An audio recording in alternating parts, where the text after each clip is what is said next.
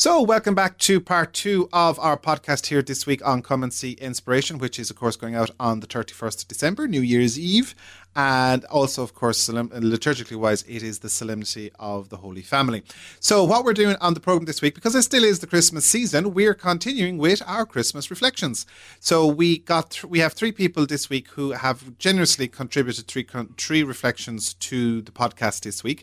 So first up, we have a lovely reflection from Noreen Lynch. Noreen, of course, great friend of the podcast, the director of the FCJ House of Spirituality in Spanish Point, and gives us a lovely reflection, and her piece of music is Oscail McCree by Deirdre Ní Híréide.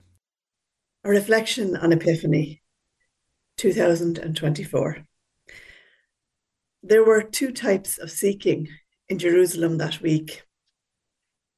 3 wise kings, 3 men came into the place and asked, "Where is he that is born King of the Jews? For we have seen his star in the east and are come to adore him."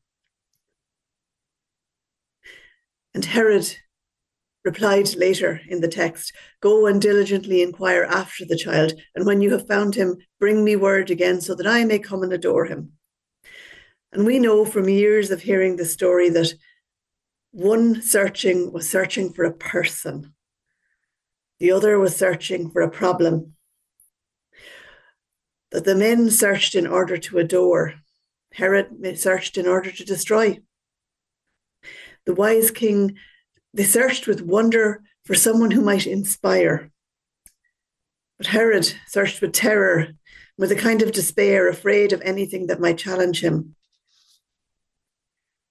So searching for Jesus is a bit more complicated than we thought. Many have spoken the name of Jesus of Nazareth, of Jesus the Christ, of the Messiah in this season of Christmas. Some have used words of love and inclusion. Some have used words of fear and exclusion. We need to step back and listen again to the scripture. Who is this Jesus we claim to follow? And how can we know that we are following his star and not being led by another's fear? Who is this Jesus who calls people from all over the world to this place where he is? And how is my life being lived following that star?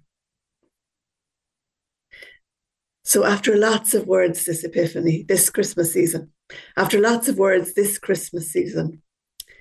I share with you 2 poems about the Epiphany. And I invite you to consider how God is calling us all to live in 2024, in fear or in hope, with wonder or with dread. The first poem is by a well-known liturgist, Malcolm Greet. And it's worth remembering before we hear the 2 poems that, of course, it was first assumed that Jesus, the Messiah, came only for the Jewish people, that one group of people would be saved. But the arrival of the 3 kings, when we hear this story, broke open the idea that God and God's love was intended for all God's creation, for all people. The Magi by Malcolm Greet. It might have been just someone else's story. Some chosen people get a special king. We leave them to their peculiar glory. We don't belong. It doesn't mean a thing. But when these 3 arrive, they bring us with them. Gentiles like us. Their wisdom might be ours. A steady step that finds an inner rhythm, a pilgrim's eye that sees beyond the stars. They did not know his name, but still they sought him. They came from otherwhere, but still they found. In palaces, they found those who sold and bought him, but in the filthy stable, hallowed ground.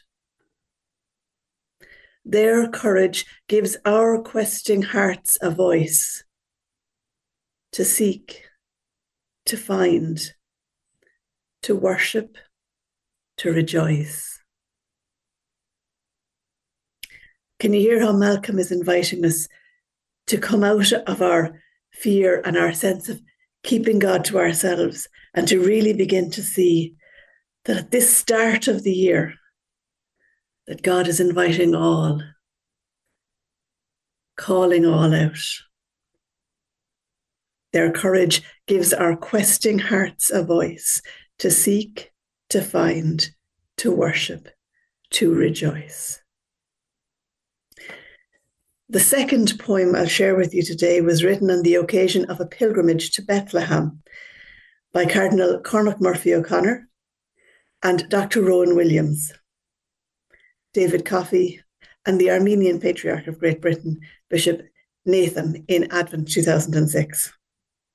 Today, we think especially of our Palestinian and Israeli brothers and sisters who are suffering and who deserve an epiphany of love and healing now, as we listen to this poem entitled Epiphany 2007.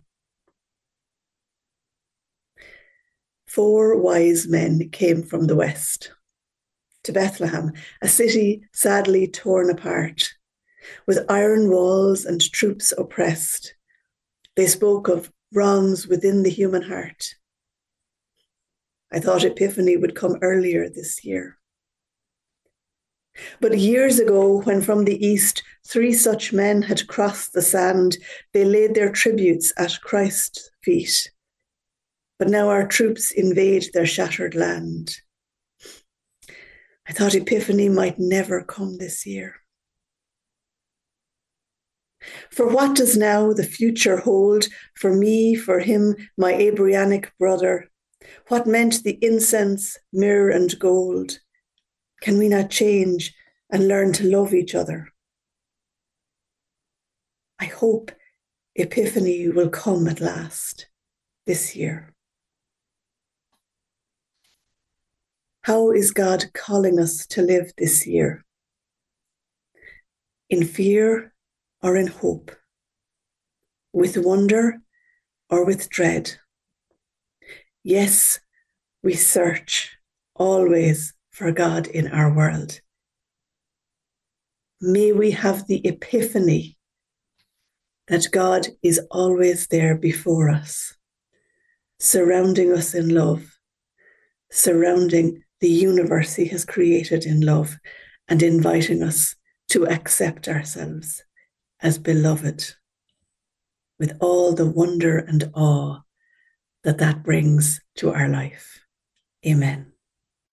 So the piece of music we're going to listen to now was written on the Aran Islands. It's called Oscail Machrí, Open My Heart, and it's sung by Deirdre Ní Cnéide. It's especially written as a chant that you can pray and sing along with. So you'll hear the phrase Oscail Machrí, Open My Heart, sang about 8 times in a round, and each round is sang 4 or 5 times.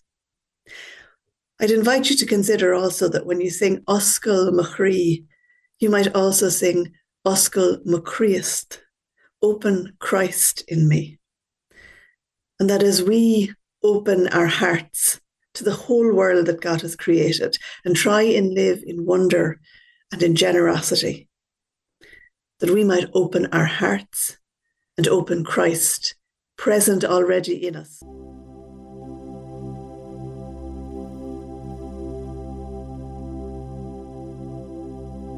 Oscail Machrí,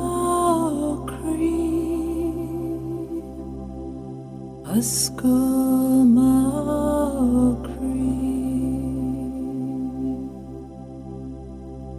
Oscail Machrí, Oscail Machrí, Oscail Machrí, Oscail Machrí, Oscail Machrí, Oscail Machrí,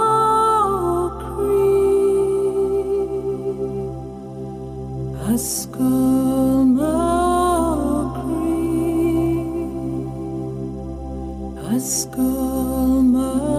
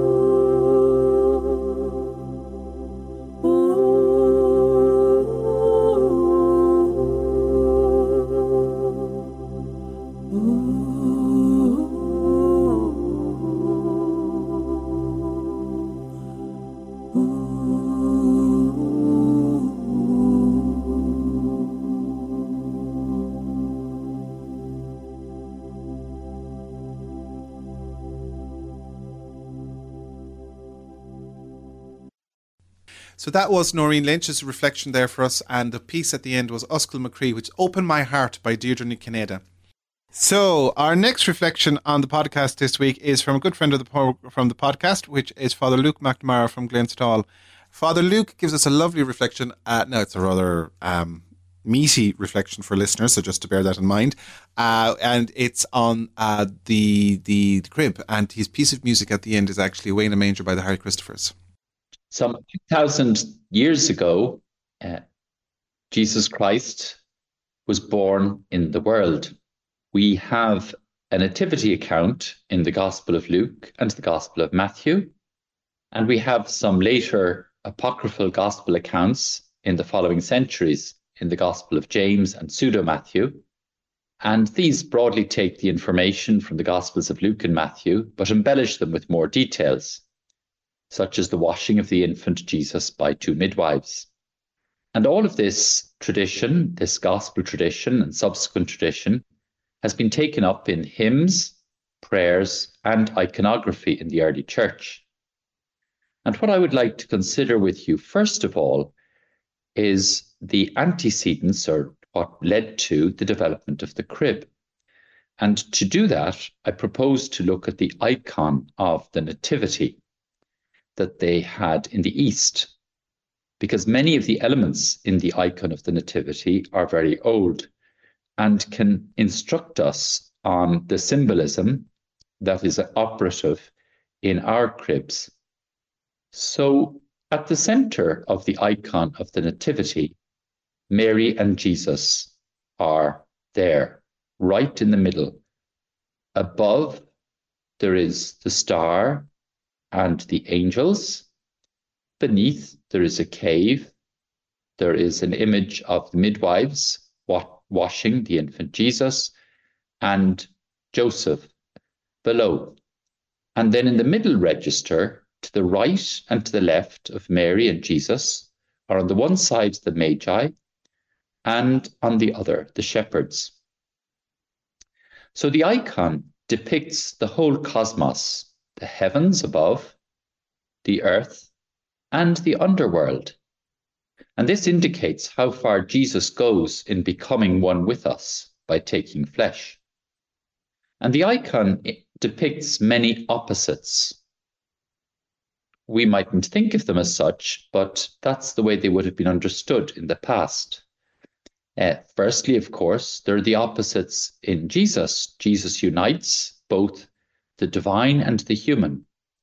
So we have Jesus, the infant, but we also have the heavenly host acclaiming him, and the Magi and the shepherds as the Messiah. So there's this double contrast in Jesus himself, and there's the contrast in those that come to Jesus. We have the learned, the wealthy, the Gentiles, the non-Jews representing the Magi. And then on the other side, we have the shepherds who are poor, who have no learning, and they come on the other side. So it's significant that we have all the nations coming to Jesus to worship him, both the Jews and the Gentiles, both rich and poor, both the learned and the simple, both the clever and those who are still like child. So all can come to Jesus. We have in the icon as well, we have elements of the creation. There are plants and animals. There are sheep, along with the shepherds. There are plants in the icon as well. And then there's the uncreated elements of the heavens above. So we have both creation and the uncreated. We have the heavens and the underworld, the heavens above and the underworld represented with a cave below. As in our cribs, also in the icon, where we have Jesus in the center, we have him with an ox to the left, representative of the Jews, and an ass to the right, representative of the Gentiles. So again, once again, indicating that all people come to Jesus. And perhaps not only all people, but all of creation, all of the plant life and animal life are there to acknowledge Jesus as the Savior, as the Messiah. We have also an indication of life in this icon. The birth of a child reminds us all of new life. But there is this striking contrast because this child is laid in a feeding trough for animals, but in the icon, this feeding trough is atop an altar. So an altar signifies, of course, an altar of sacrifice, a place of death. So we have the death and life united with this altar manger. And of course, the manger is a feeding trough, and it points ahead to the Eucharist, Christ who will become food for us. So by Christ's death and resurrection, he becomes food for us, food that we might have life. Now, there are very early traditions in the Jewish literature, in the Midrash, about Bethlehem and the temple. In the temple at Passover, there was the tradition of sacrificing the Passover lamb, and also the Passover lamb in people's homes. Now, the Passover lamb must be a male lamb, 1 year old, and must be perfect. Now, there was a designated place where these lambs were reared.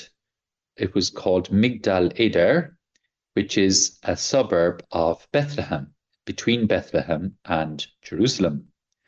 And there was a special category of shepherds, Passover shepherds, who would look after the sheep there and would pick out the perfect 1-year-old lambs. Now they would wrap them in a swaddling white garment, and they would place them in special troughs where they would be examined to see whether they would be fit for sacrifice on the Passover. And they were quite strict about this. Now, we know, or we are told rather, in the Gospel of Luke, that the angel appeared to the shepherds just outside Bethlehem. So to these shepherds, these Passover shepherds, the sign of the angel would have been understood differently. We think of it as the infant in swaddling clothes. It's a cute scene. But to these shepherds, here we have the infant Messiah taking the place of the Passover lamb. The Passover celebrates and makes present God's gift of new life that he once gave to the enslaved Hebrews in Egypt. God, in Jesus, has provided a definitive Passover lamb to redeem his people. So the message of the angel to the shepherds is not simply that the Messiah is to be born, but that this Messiah, by being wrapped in the white swaddling clothes and being placed in a manger, it indicates to them that he is to be the Passover lamb, the definitive Passover lamb. And so the Messiah will be the one who will redeem Israel and bring life, but by becoming a sacrifice himself. And this is an extraordinary announcement given by the sign of the swaddling clothes. It's something that we might miss. And that comes from the Jewish Midrash about the story of Migdal Eder and the Passover shepherds. So the infant Jesus in the icon is placed in a manger, but the straw is sitting upon a solid stone block, which represents an altar. And the sacrifice of the child that is just born on the cross is already indicated by this manger stroke altar. And for those of us who might miss the hint regarding the shepherds, because we're not Passover shepherds ourselves, the manger points to the destiny of Jesus's body, that it will become food for us. So if we take all these elements from the icon tradition, and we also draw in the tradition in Bethlehem of reenacting the nativity of Jesus, the story of the nativity, we can imagine how much St. Francis learned when he went on pilgrimage in the 13th century to the Holy Land. He was enthralled by what he saw. He was delighted to participate in the celebration of the nativity, the reenactment of the various events, visiting the cave, visiting the shepherd's fields, visiting the cave of Jesus's birth, and so on. So this really brought the whole story of Jesus's birth to life for Francis. And St. Francis was rather struck when he returned to Italy, when he returned to his native land, struck at the lack that they had, the people of his region, not having access to this reenactment of the Christmas festivities. And so he decided to institute the crib, the setting up of a crib. And the first crib in Europe was set up in 1223 in Greccio. And this was not a crib as we know it, it was a living crib. And the people processed out of the town of Greccio up a hill to this cave grotto. And there they had the ox and the ass, they had the manger, they had shepherds, they had everybody dressed in the role. And they prayed, and it was an extraordinary moment of revelation. And this moment of revelation of the coming of Christ into the world, not simply 2,000 years ago, but very much for Francis and the people of Greccio, caught on instantly. And so the celebration of the Nativity with the reenactment of these live cribs spread like wildfire throughout Europe. Now, the iconographic tradition that I mentioned earlier really gave an underpinning to the structuring of our cribs. At every crib, we have at the center Mary and the infant Jesus, and usually Joseph the other side. That is an innovation in the West, because Joseph would normally be apart. Why is he apart? Because we have the story in Matthew of him being uncertain about the announcement of the birth of a child, Mary, and he has to be reassured by the angel. And this is indicated in the icons by Joseph turned away, wondering and puzzling. But in the Western tradition, we have Joseph at a later stage in the story, very much in a supporting role to Mary. We might remember in this year that Mary and Joseph had to travel from Nazareth down to Bethlehem. They had to leave because of Caesar's injunction that they would move from the north to the south of Israel.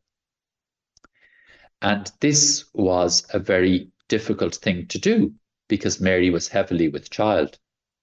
And so we think especially of all those people today in our world, and particularly in the Middle East, who've had to leave their homes because of war. And many of them are heavily pregnant, expecting children.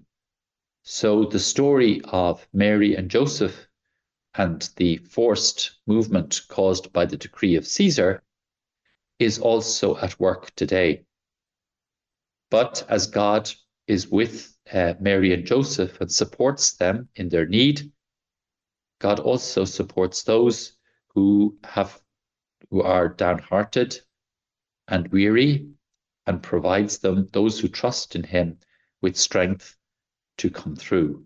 And we pray particularly for those in Ukraine and in the Holy Land who at the moment are forced to leave their homes and to move to temporary dwellings or no dwelling at all. In Bethlehem, we have the Holy Family is depicted as being in a temporary dwelling, a stable. In the icons, they're usually in a cave.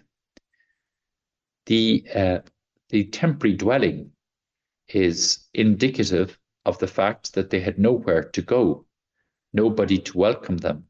And again, we might think today of the many people coming from these war zones, trying to find a home in our country and in other countries, fleeing war and the possibility of being maimed or injured or even killed, and coming to our safe land to find solace and security. So we remember them also as we meditate on the crib and the Holy Family. I would ask maybe that we reflect on a number of elements in the crib when we go before the crib to pray. And we might think first of all of the presence of the animals, the ox and the ass and the sheep, and think of Christ coming into the world, the whole cosmos. And we've been thinking about, the environment, COP28 and so on. But we are really thinking about the care of the earth as our common home. And we have the elements of the animal life also involved in the story of Jesus, and also the plant life. And often people decorate their cribs with greenery and flowers and shrubs. And that is wholly appropriate. In the early icon tradition, there are often plants and flowers, often indicating eternal life, evergreens.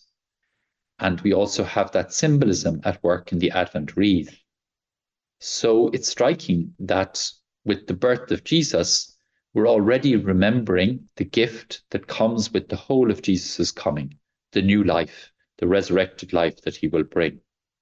Other elements that we might remember specifically with the animals are the ox and the donkey, who the prophet Isaiah says are the first to recognize the coming of the Savior.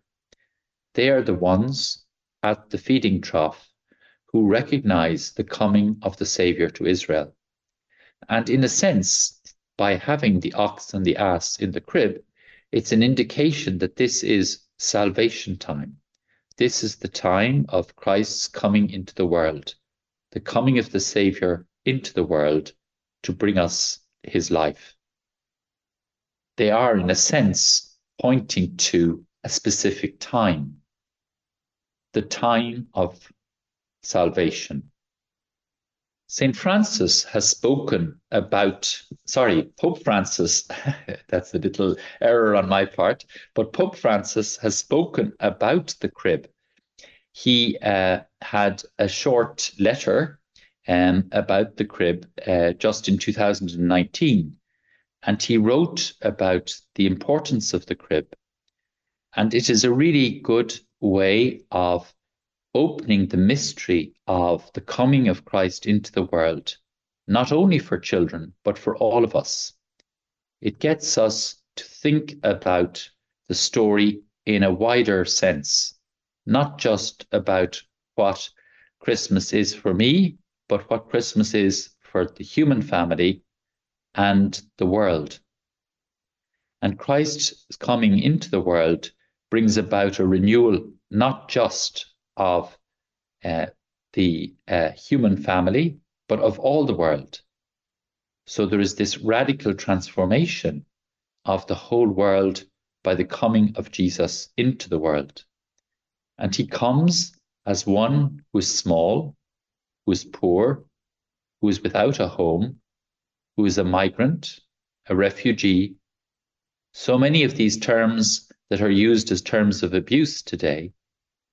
And yet Jesus is the one who associates with those who are the most despised, the most rejected. So there is nobody beyond the mercy of God. And I think that's one of the learnings from the coming of Christ in this manner into the world, that there is nobody beyond the mercy of God. The poorest, the most rejected, the most neglected, the most persecuted, Jesus is there among them, as he will be at his crucifixion. So we have this wonderful this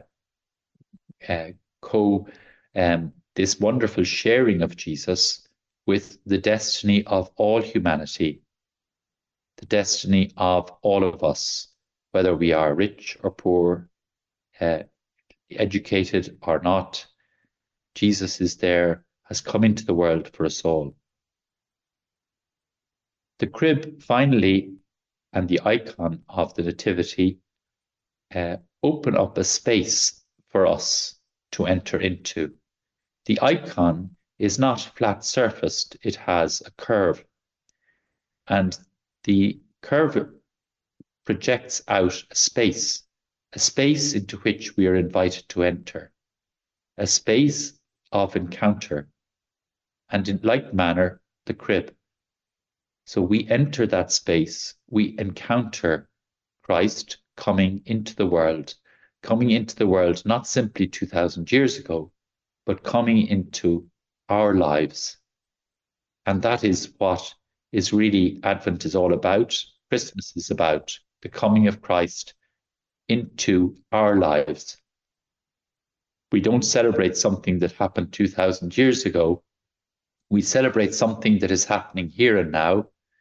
And the chants that are sung at Christmas in Latin in the Abbey at Glenstal repeatedly say Hodie, Hodie, Hodie, which means today Christ has been born for us.